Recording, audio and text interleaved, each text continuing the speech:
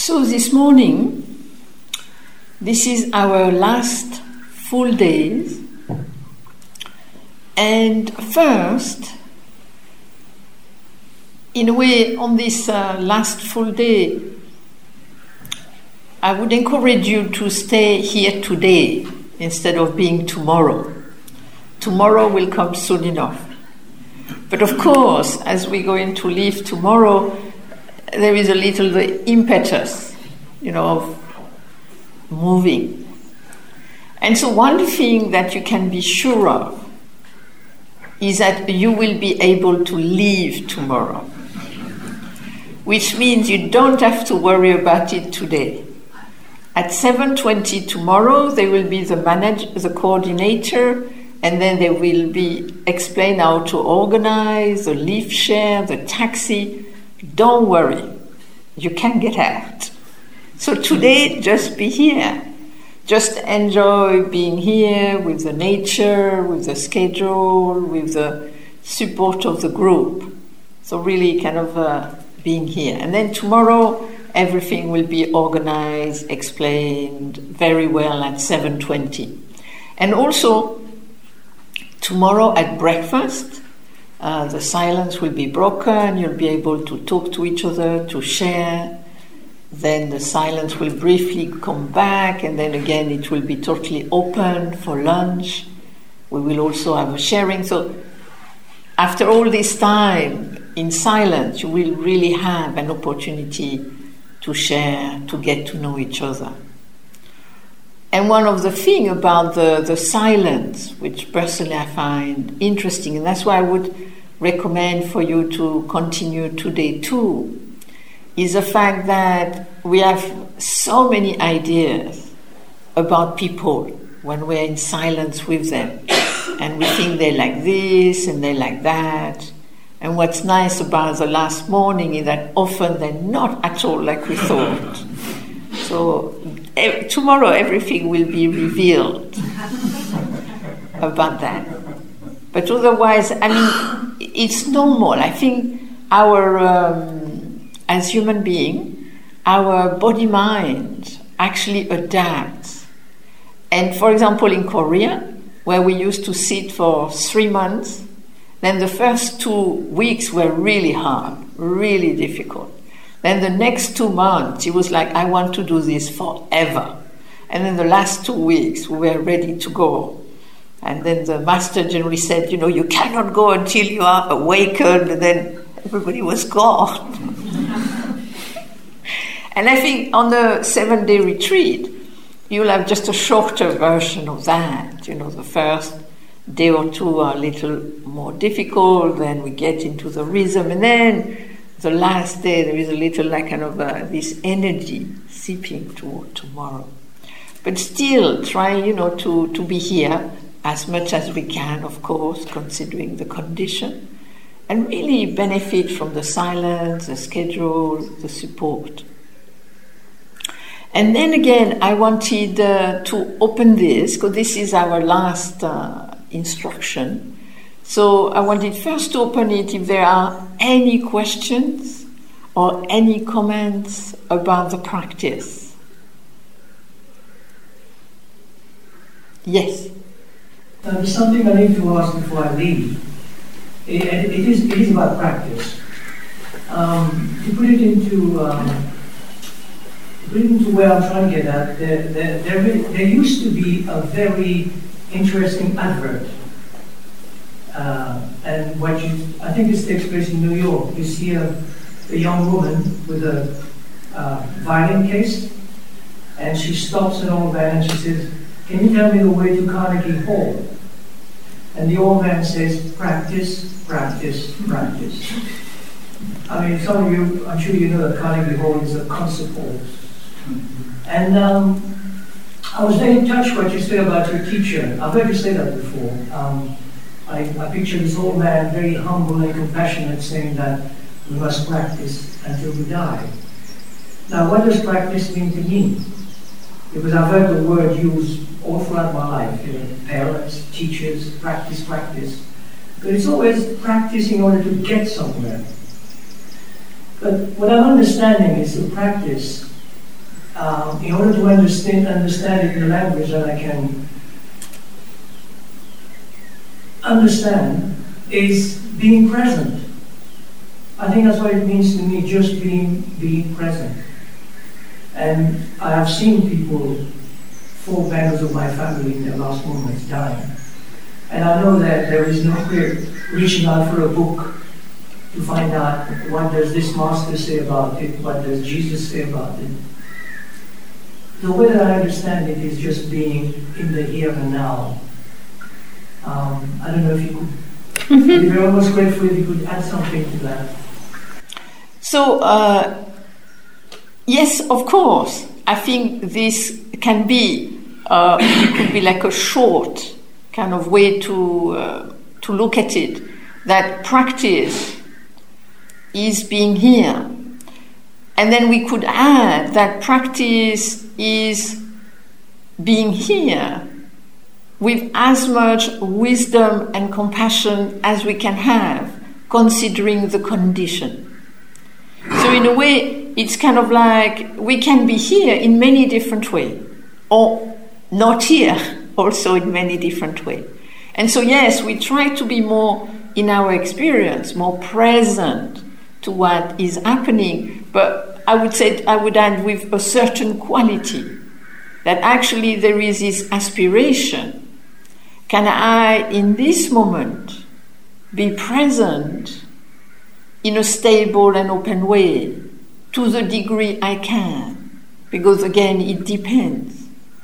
And I would say if I can connect that to the practice, the formal practice, I think we have to see that practice, and we'll talk more about it tomorrow morning, is very much about all aspects of our life. That as in the Eightfold Path, you have vision, action, thought, livelihood, speech, meditation, etc., effort. And so I think is that it's practicing in all aspects of our life. And so, it's bringing the practice to everything we do, everything we are, but in a way which is not self-conscious, but in a way which helps us to penetrate in the experience. And in terms of what I call the formal practice, tomorrow we'll talk more about the informal practice. Formal practice, which is the practice we do here, walking, sitting, and whatever we do outside of the meditation hall. To me, I think that there is a moment in practice when we go from wanting something specific from the practice, expecting it, waiting for it. And I think often I find that we're sitting in meditation waiting for something special to happen. So often we are more in waiting for that to happen than actually in the doing of it. And to me, that's what I learned, is actually just to practice for its own sake. And I think it's the same with the questioning. Often, because it's a form of questioning, then there is a bit, at one point, I will find an answer. What I think actually is the answer to the question is in the questioning itself. And what we're trying to develop is just a taste for questioning being a question for ourselves, being a question in daily life. But again, back to not any questioning, a wise, compassionate questioning, a stable and open questioning.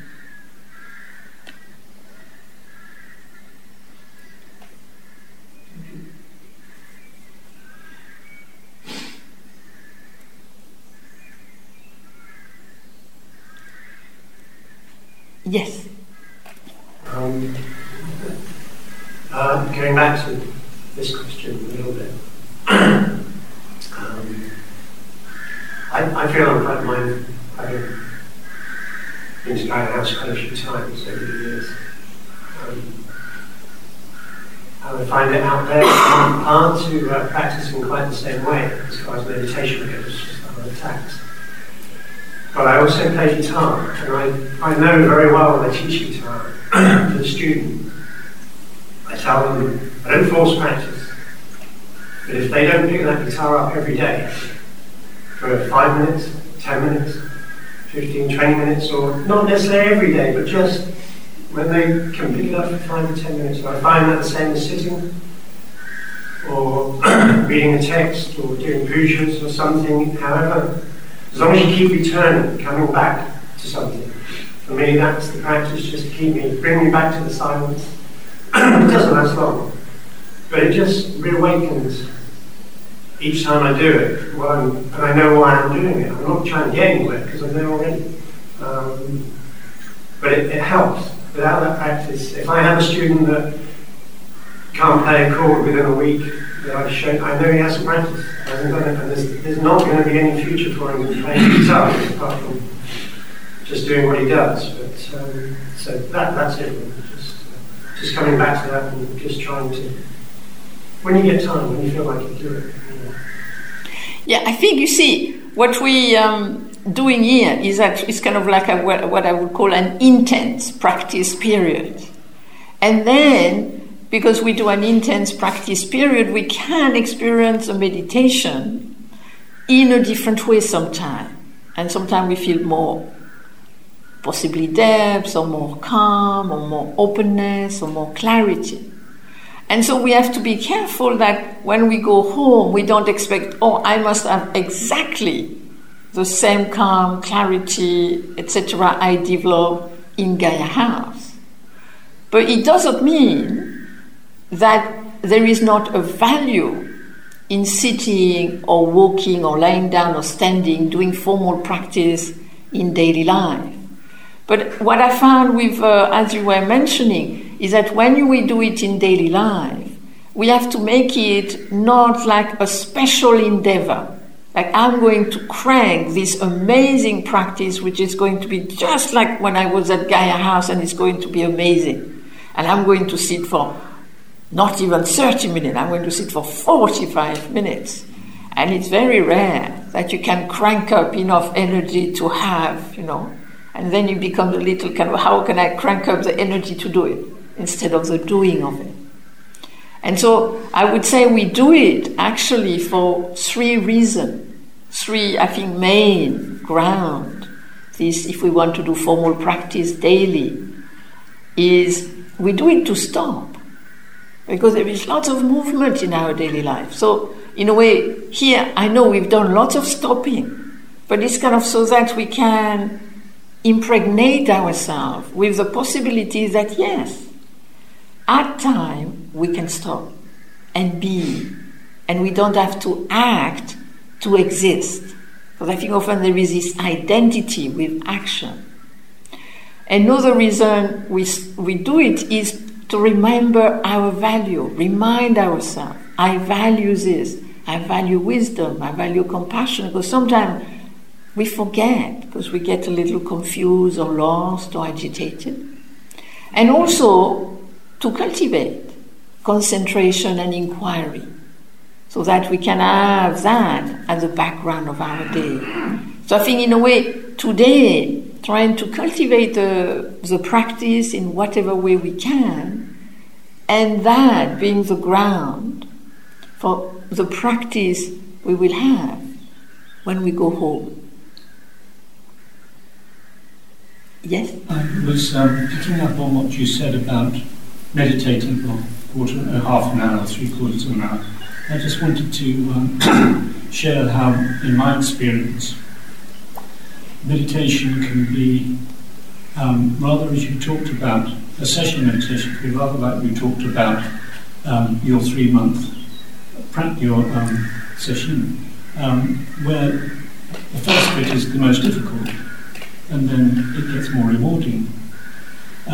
So since I've been retired, I find that it suits me to meditate for an hour, because when I meditate for 2 half hours, I have 2 bits of unrewarding but more difficult, or is meditating now, I find it easier to maintain that because I find it more rewarding.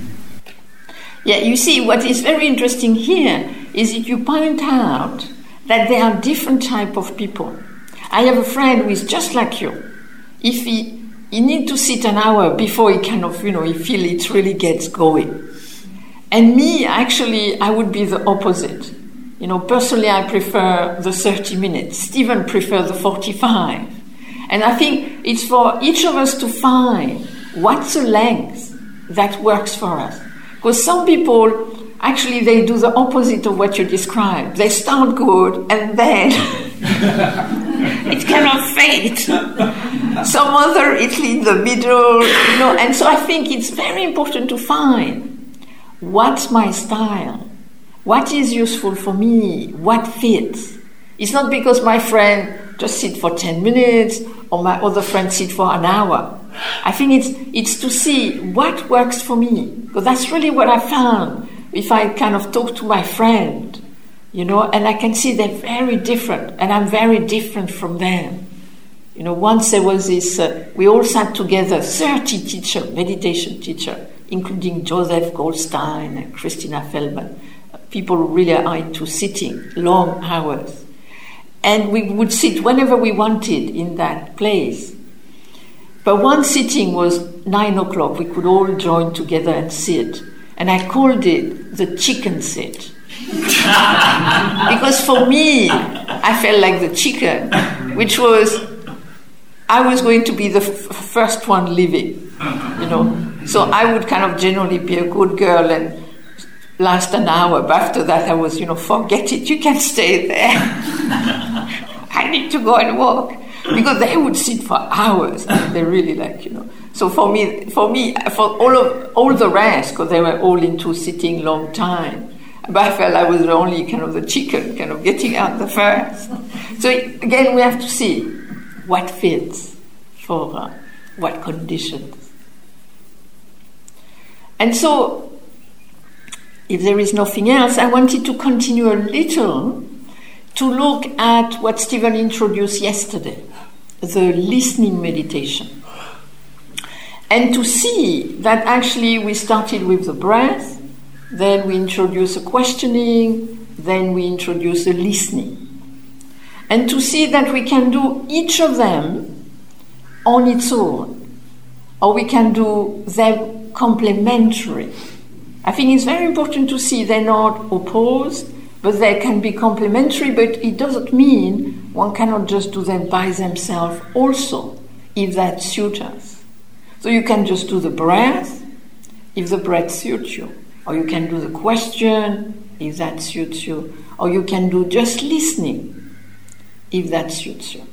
Or you can actually do the breath with the question, or you can start with the breath and then go to the sound. Come back to the breath, go to the sound again. Or you can do the question.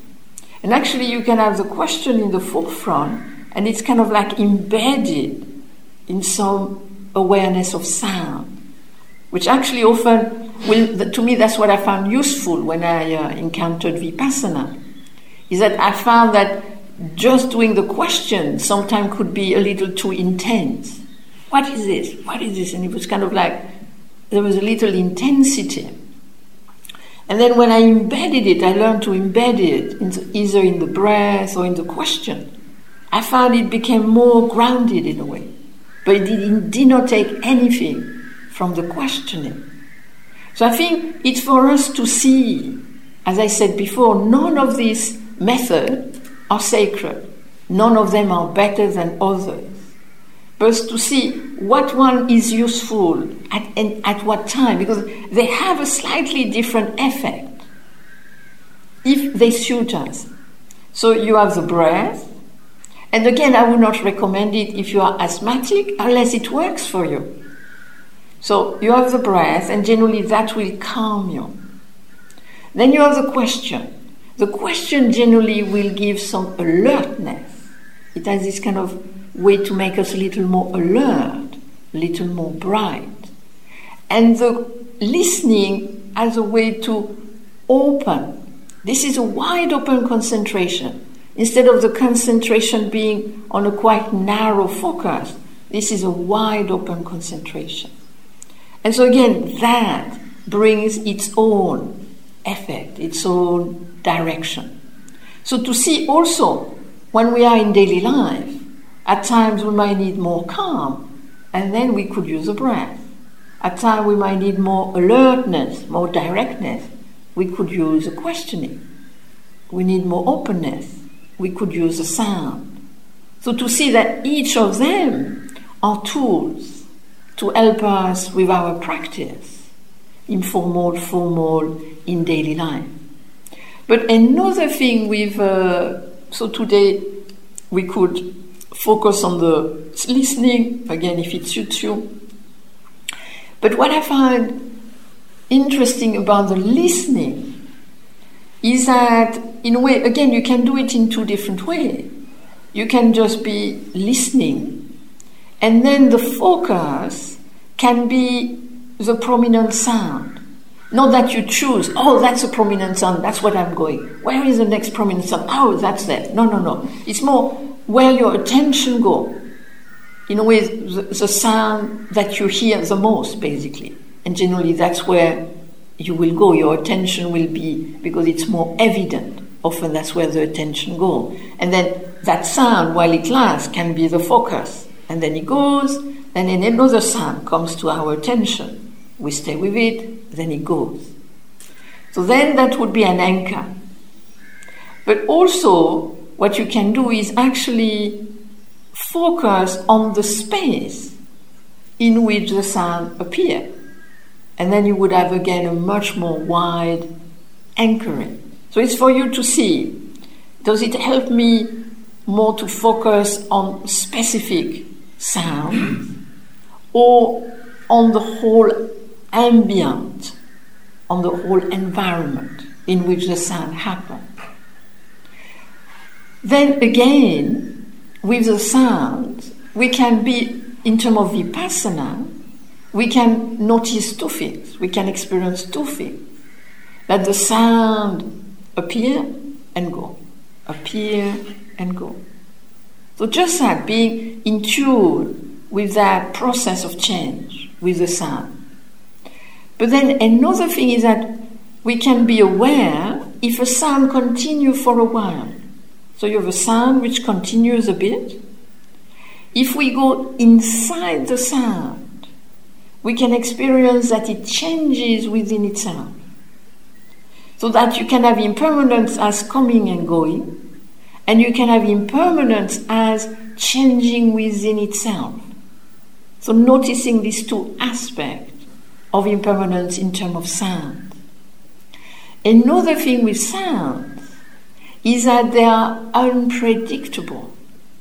Like the breath, sometimes we can make a little mechanical, we can control it. The question, we do the question, so there can be certain intensity. But with the sounds, unless I cough on purpose, I cannot predict if the bird is going to sing, or is somebody is going to move, or cough, or somebody is going to through the corridor. And so this is what I think is very useful with this practice, is to be with what is unpredictable. So that we actually, as Stephen mentioned yesterday, we're waiting. But we're waiting for something which is unpredictable. And so we're listening. And so what we do when we cultivate listening meditation, we're actually cultivating receptivity. Because we just wait, we're kind of receptive to whatever comes. And then it can also, so it makes us more in tune with the fact things are unpredictable, but also is the way we relate to the sound. Because as I said yesterday, we have contact. We hear a sound, and it could be you hear the tweet-tweet of the bird, tweet-tweet-tweet, or you might be somebody who comes regularly to Gaia House, and he's not so keen on the rooks, and you, oh, not the rooks. rocks again, those rocks. Or you could, you're sitting in meditation and suddenly I do the jukpi. It could be very pleasant. Or you're really getting on with your meditation, and not the jukpi yet, So you could hear the same sound. And one could lead to unpleasant feeling tone, the other to pleasant feeling tone. And then generally we grasp and identify, I like it, I don't like it. And what is, I think, useful with the sound, because it's not dangerous.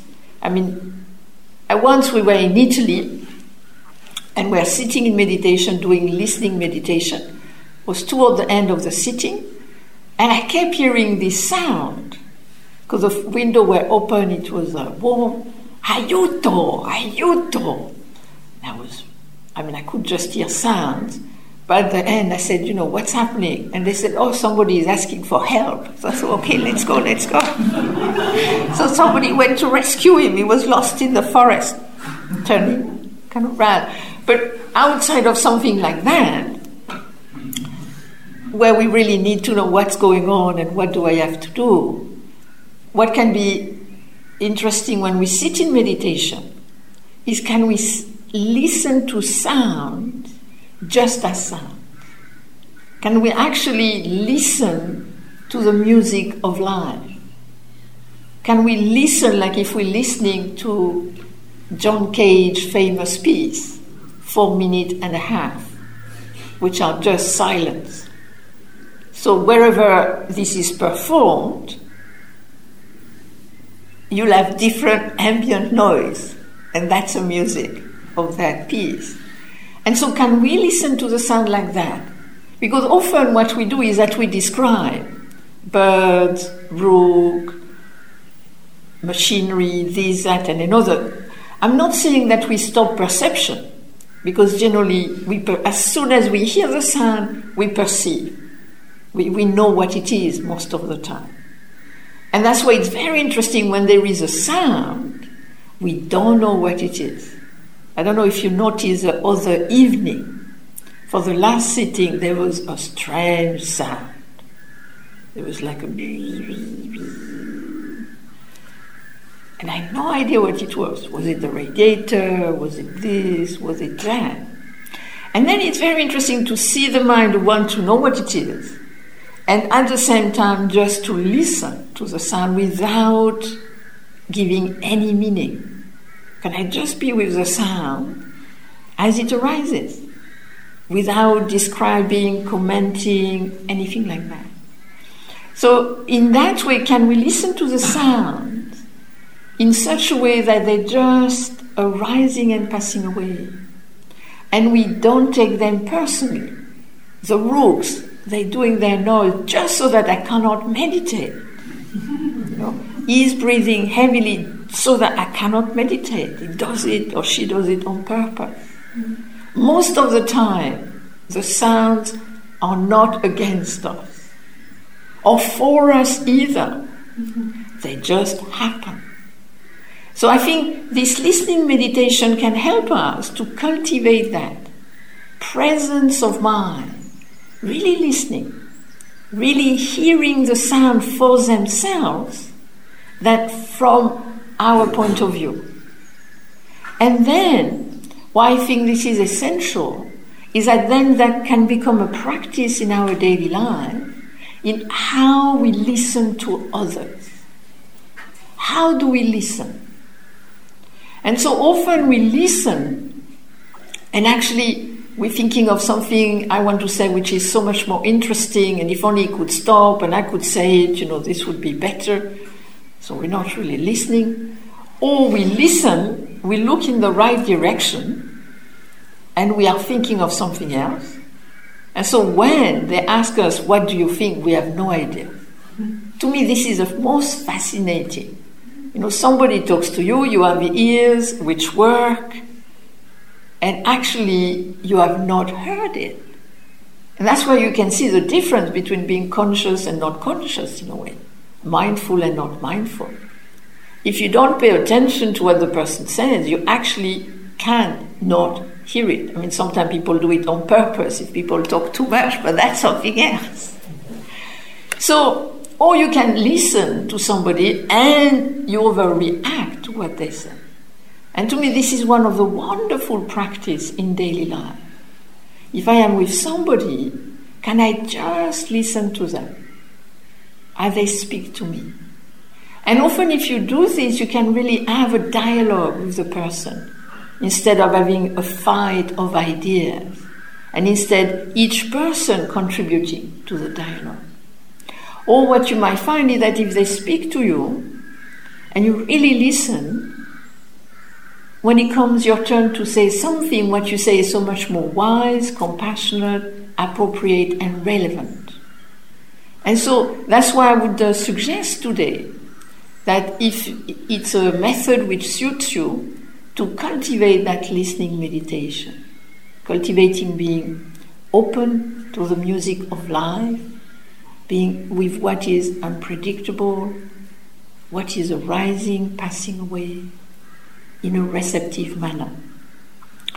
So that's what I wanted to say. Are there any questions about that or comments?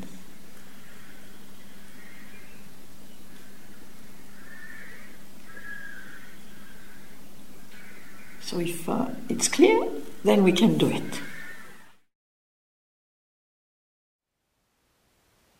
Thank you for listening. To learn how you can support the teachers and Dharma Seed, please visit dharmaseed.org/donate.